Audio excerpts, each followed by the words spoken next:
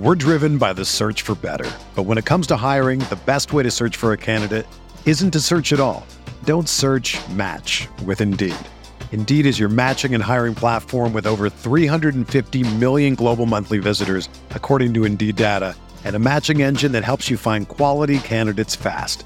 Ditch the busy work. Use Indeed for scheduling, screening, and messaging so you can connect with candidates faster. Leveraging over 140 million qualifications and preferences every day, Indeed's matching engine is constantly learning from your preferences, so the more you use Indeed, the better it gets. Join more than 3.5 million businesses worldwide that use Indeed to hire great talent fast. And listeners of this show will get a $75 sponsored job credit to get your jobs more visibility at Indeed.com/Blue Wire. Just go to Indeed.com/Blue Wire right now and support our show by saying that you heard about Indeed on this podcast. That's Indeed.com/Blue Wire. Terms and conditions apply. Need to hire? You need Indeed. We're visiting the state of Pennsylvania as we talk Steelers and Eagles projections on RotoViz Radio. What's up, RotoViz?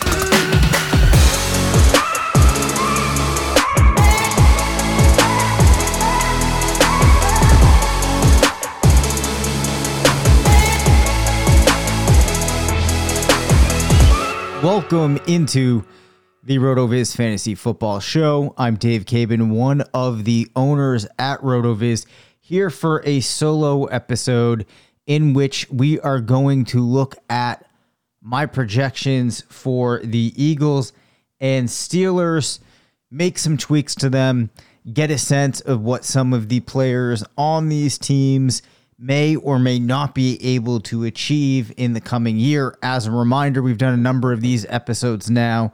Go back and check some of them out if you would like to learn more about the projections process. So let's start things off by looking at the Steelers. A lot of interesting carryover from what happened with this team last year. Can Kenny Pickett pick things up? Can Najee Harris bounce back? Will Deontay Johnson score a touchdown? Just many, many questions that we are now going to take a look at. As we always do, we will start off by looking at play volume. Now, one of the things that is nice about doing a projection for the Steelers is that in comparison to other teams, you have a tremendous history with this team's head coach. The last 3 seasons, they've been pretty significantly above league average in terms of overall play volume. Last year, they went 51 plays over. I have them coming down a little bit toward their 20 levels, running 27 more plays than the league average, 499 rush attempts, 584 pass attempts. Now remember, despite it being a down year for Pittsburgh last year, they did finish 9-8. Excuse me. With a little improvement, they might be able to match that. As a result, I think it's fair to keep them in this range. I don't think we're going to see them take too significant of a step forward. And if they take a step back, I think it won't be too far off of this volume. So, pretty easy to break down well, I'm going to take that back. I think that we actually do need to take a step back and talk a little bit first about what happened last year. We'll start with the running backs. The way that the work was split, you had Najee Harris controlling 56% of rushes, and you also had him with a target share of 10%. That was a pretty significant drop compared to his rookie year, in which he had a 75% rush share and a 15% target share. As I'm looking at him going into this year, I am not expecting there to be this major uptick back for him. if you're kind of reading into what the Steelers are putting out there, in addition to what we saw them do last year and what would kind of make sense for Harris in the coming year, given how he performed last year, I have him with a 57% rush share and a 9% target share. This allows Jaylen Warren to get a pretty decent amount of work, which it looks like the team wants to do. Warren has a 25% rush share and a 6% target share. And if we look back to Warren's rookie year, he had 17% of rushes, a target share that was nothing major, but at the same time, he did see... Actually, no, I take that back. I would say for his rookie year, 33 targets is actually pretty significant. That was a target share of 6%, caught 85% of those passes, also averaged 4.9 yards per carry on his 77 rushes. If you contrast that with Harris, he only recorded 3.8 yards per carry, did catch 77% of his passes, also found the end zone 7 times, but that was on 272 rushing attempts. I think this is one of those reasons that the team is going to be interested in getting Warren more involved.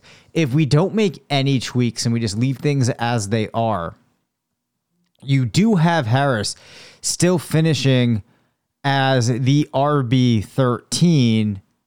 This is with him being inefficient as a rusher, having the lowest yards per carry of any player in the top 15, but he does still see 8 rushing touchdowns. I also have him with 2 receiving touchdowns, 7 yards per catch. Warren is not going to score too highly, but still comes in at RB41, which I think does give him some upside, because I think that you really could make a case that things could level out even more. Perhaps the team pivots away from Harris at some point in the season, and he ends up only getting like 46% of the team's rushing share, which would give a pretty nice pickup that you could have getting Warren, that is, to 36% of the rushing attempts. And then who knows, maybe he could even get up to, let's just be kind of conservative here, and let's say that he ends up getting 9% of the targets. Not even that much of a bump over what he saw last year in his RB2 role. If you made that tweak, you would have Warren finishing somewhere probably around 31, definitely beating his ADP, making him a pretty useful player. Now, on the flip side of that, what if things do work out better for Harris than I'm expecting? And we say that he ends up with maybe a 65% rushing share. We'll leave the targets flat. Even with that moderate efficiency, he would get a nice boost in his touchdown volume by 1, also picks up a couple extra yards. And when you're talking about the higher level players, this doesn't shoot him up too much, but it brings him right underneath Nick Chubb and gets him into RB1 territory. So I don't think that he has a tremendous amount of upside where he is going at his ADP now. I think you could make a stronger case that he's being priced pretty appropriately and actually would be being priced closer to his high-end outcome than his low-end outcome. Which, again, if we drop him down, let's say we drop him down to 46% of rushes, right? And then we lower his target share down to 6%. And I'm not actually expecting this to happen. I still think he's going to be the RB1 there for the majority of the season, getting more of the looks. I think that we see him in the end doing a better job approximating his 2023 ADP than failing to return that investment that you would make on him. But if we make those tweaks that I just mentioned, this would be pretty significant because it would knock him down to the RB30. That might be a slightly severe case, but I do think that is within the realm of reasonability. Now, where we stand without making any tweaks in my projections with the wide receivers is we don't have any of the Pittsburgh receivers finishing as wide receiver 2s. We have Deontay Johnson at 27 and George Pickens at 35 as the 2 wide receivers of consequence on this team. If you were to go back to last year and a couple of years prior, you'll see that Deontay Johnson has been at 27, 29, and 23% of targets. I think that you could see George Pickens getting a little bit more involved this year, as well as Pat Freiermuth. So 25% of targets feels like a decent level for Deontay Johnson. As I mentioned, I think that we could see a little bit of a jump in involvement for George Pickens. He was at 16% last year. I bumped him up to 20%.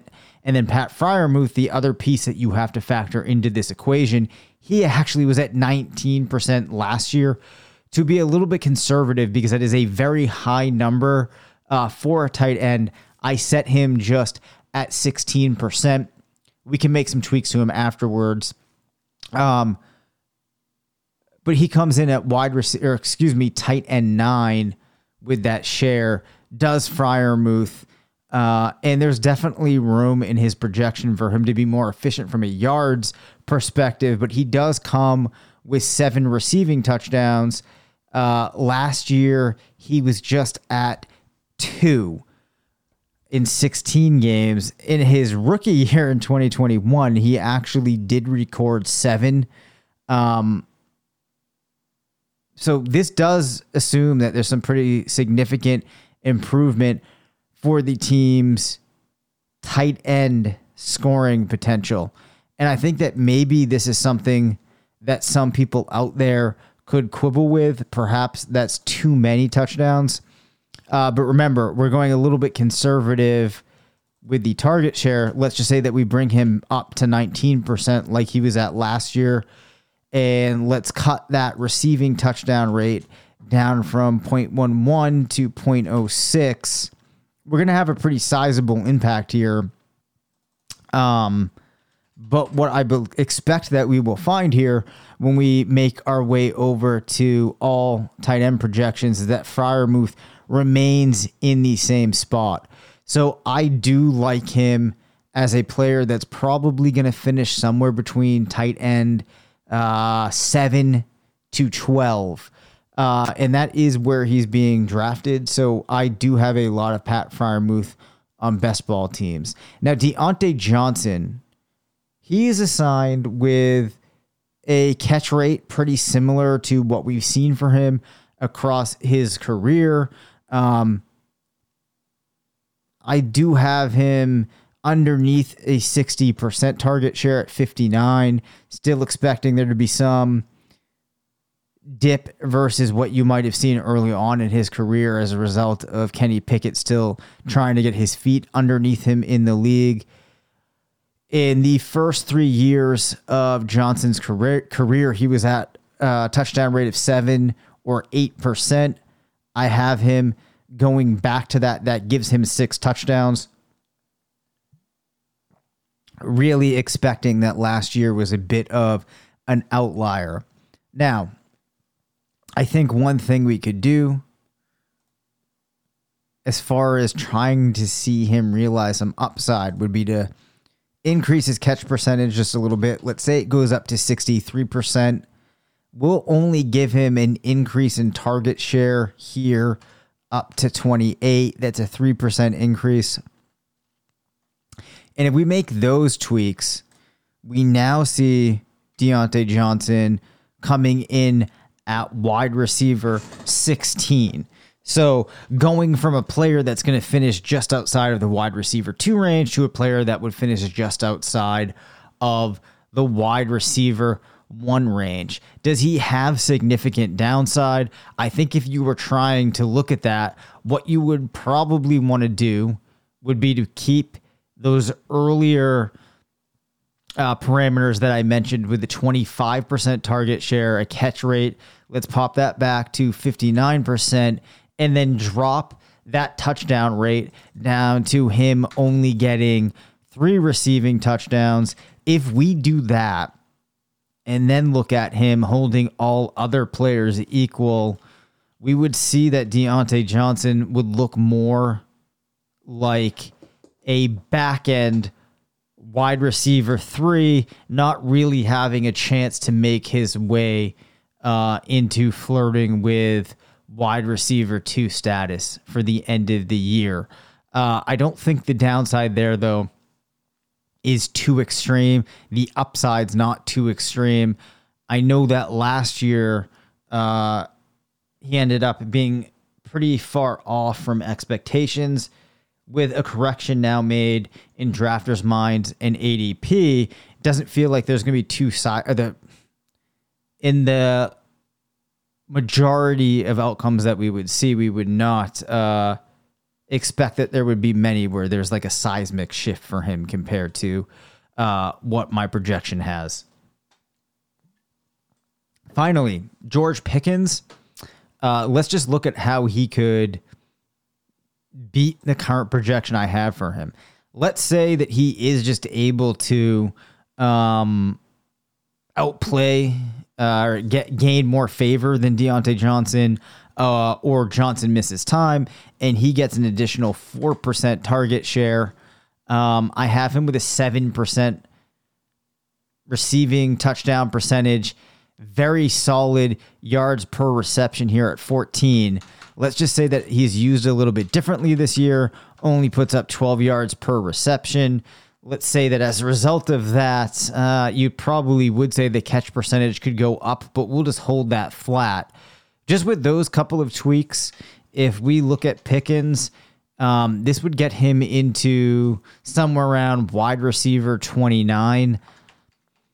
I'm not convinced that in the context of the Steelers offense, there's a huge case for upside that we could make for Pickens. And I think that some of this is predicated upon my perception of Kenny Pickett not being able to improve too much over what we saw last year.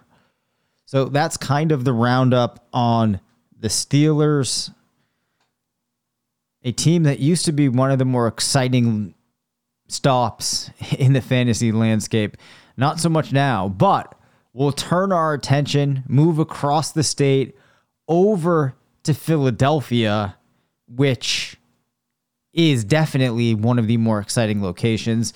For those of you that have been through Pennsylvania, or those of you that live there, I am not sure if I am under or overestimating the distance between Philadelphia and Pittsburgh here.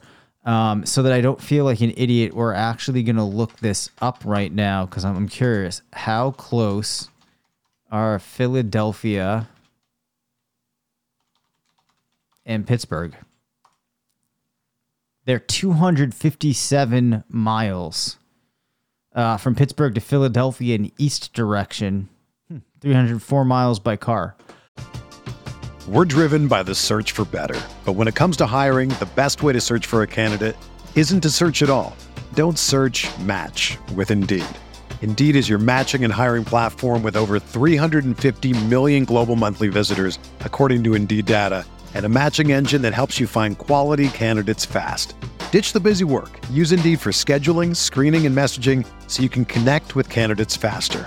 Leveraging over 140 million qualifications and preferences every day, Indeed's matching engine is constantly learning from your preferences, so the more you use Indeed, the better it gets. Join more than 3.5 million businesses worldwide that use Indeed to hire great talent fast. And listeners of this show will get a $75 sponsored job credit to get your jobs more visibility at Indeed.com/Blue Wire. Just go to Indeed.com/Blue Wire right now and support our show by saying that you heard about Indeed on this podcast. That's Indeed.com/Blue Wire. Terms and conditions apply. Need to hire? You need Indeed. When you need mealtime inspiration, it's worth shopping Kroger, where you'll find over 30,000 mouth-watering choices that excite your inner foodie. And no matter what tasty choice you make, you'll enjoy our everyday low prices, plus extra ways to save, like digital coupons worth over $600 each week. You can also save up to $1 off per gallon at the pump with fuel points. More savings and more inspiring flavors make shopping Kroger worth it every time. Kroger, fresh for everyone. Fuel restrictions apply. All right, now that I wasted some of your valuable time, let's talk about Jalen Hurts and the Philadelphia Eagles, a team that won 14 games last year under head coach Nick Sirianni. I expect this to continue. I expect the Eagles to remain one of the best teams in the league. I think that Jalen Hurts can be even better.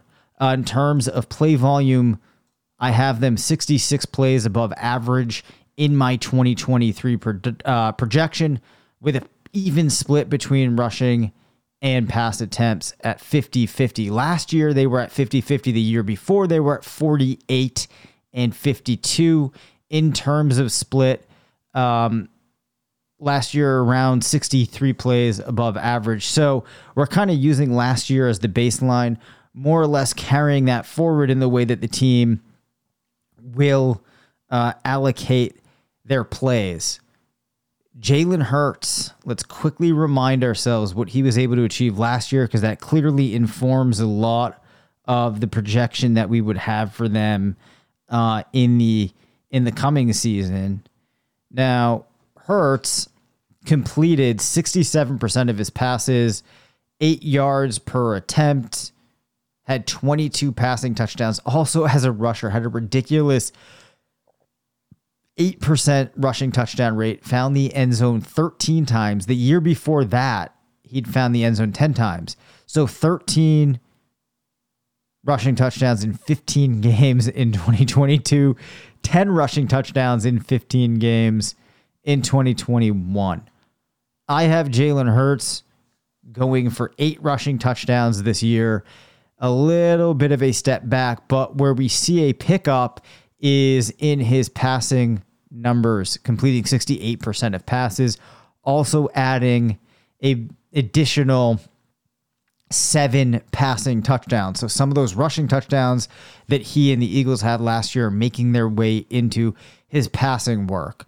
Perhaps I'm being overly optimistic on his ability to score as a passer, but I don't think that many people would have an issue with saying that if he fails to do that, perhaps a couple of those touchdowns make their way into the rush category, perhaps offsetting some of those changes that I made. With those numbers, if you look at my overall projections, what you will see is that Jalen Hurts comes in as the QB1 in standard quarterback scoring. Patrick Mahomes would overtake him in a 6-point league, but really, it's just hard to undersell how solid of a season that Jalen Hurts could have. And in my mind, it's really him, Mahomes, and Josh Allen at the top of the quarterback hierarchy in 2023. So at the running back position, with DeAndre Swift and Rashad Penny, Boston Scott still in the fold there, you still have Gainwell there. It's a little bit hard to know in this year how things are going to shake out. I actually think that across the season, we might see either of the backs getting more usage in given games or in different halves, but I think that as far as making your best estimate or your most reasonable outcome, they're probably going to be fairly similarly used as rushers. As a result of that, I have them both very close to 30% of rushing attempts. One thing that would separate them, though, is I think DeAndre Swift sees a larger percentage of targets.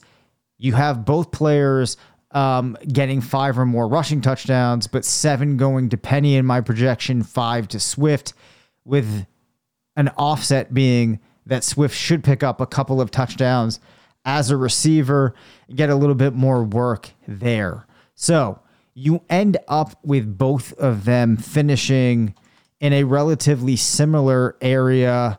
DeAndre Swift at 29, Rashad Penny at 37 in terms of rankings. So I guess maybe I shouldn't say that they're very similar, but you naturally have a spot now where there is upside for both of those players, as you could envision scenarios where things shift and Penny could get 20% more of the rushing workload, or Swift could get 20% more. Just to see what that would look like. Let's say that you end up with DeAndre Swift getting 50% of the rushing attempts, and we hold all other assumptions the same. In that scenario, we'd see DeAndre Swift making a jump up to RB13. Similarly, if we instead give that work to Rashad Penny, we'd see him coming in somewhere around the RB 18. So in an upside scenario, it looks pretty similar for them, I think. Their downside, I don't think we need to concern ourselves with quite as much, given where they're going from an ADP perspective. If we look at the wide receivers, I'm feeling really good, especially bearing out of my projection about A.J. Brown and Devonta Smith. I think that you would expect A.J. Brown to be a top 8 wide receiver this year. Devonta Smith coming in probably somewhere between wide receiver 12 and wide receiver 16. The upside case that you would make for them is one that's essentially just dependent on either player going down and that allowing the other to pick up maybe an extra 3% or so of target share. I have A.J. Brown at 28%. Devonta Smith at 26%. So from a share perspective, it's hard to give them much more. One thing that